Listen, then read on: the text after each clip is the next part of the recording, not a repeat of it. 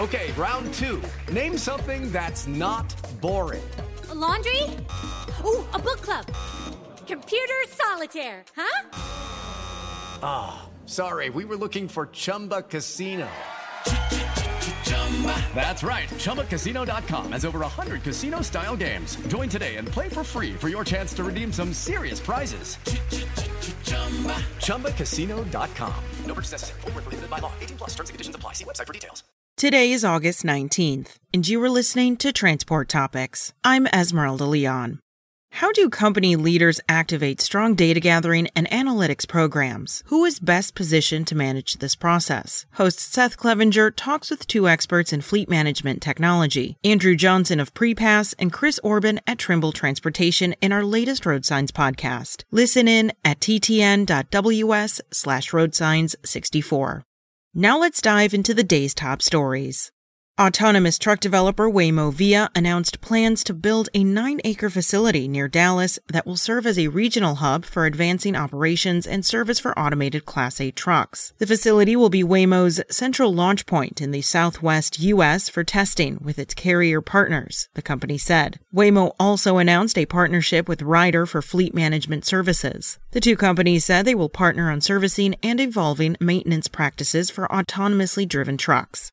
Imported goods continue to flood into the U.S. in July as the nation's ports produced substantial container volumes at Pacific and Atlantic facilities. The nation's busiest port, the Port of Los Angeles, reported it processed a 4% increase in 20-foot equivalent containers in July, marking its 12th consecutive month of year-over-year growth. The adjacent port of Long Beach notched a 4.1% year-over-year increase. In the Gulf of Mexico, Port Houston saw a 26.9% year-over-year improvement. On the Atlantic coast, the Port of Virginia said this past July was its best on record with a 32.6% increase. Similarly, both South Carolina Ports Authority and the Port of Savannah had their best July ever, with 38.3% and 24.7% more containers processed, respectively.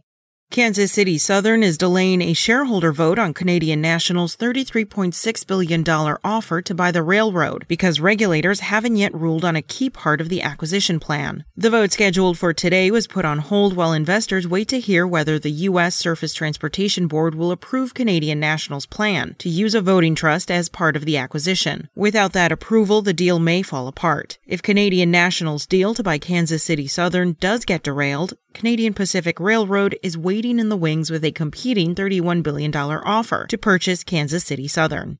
That's all for today. Remember, for all the latest trucking and transportation news, go to the experts at ttnews.com. Spoken Layer.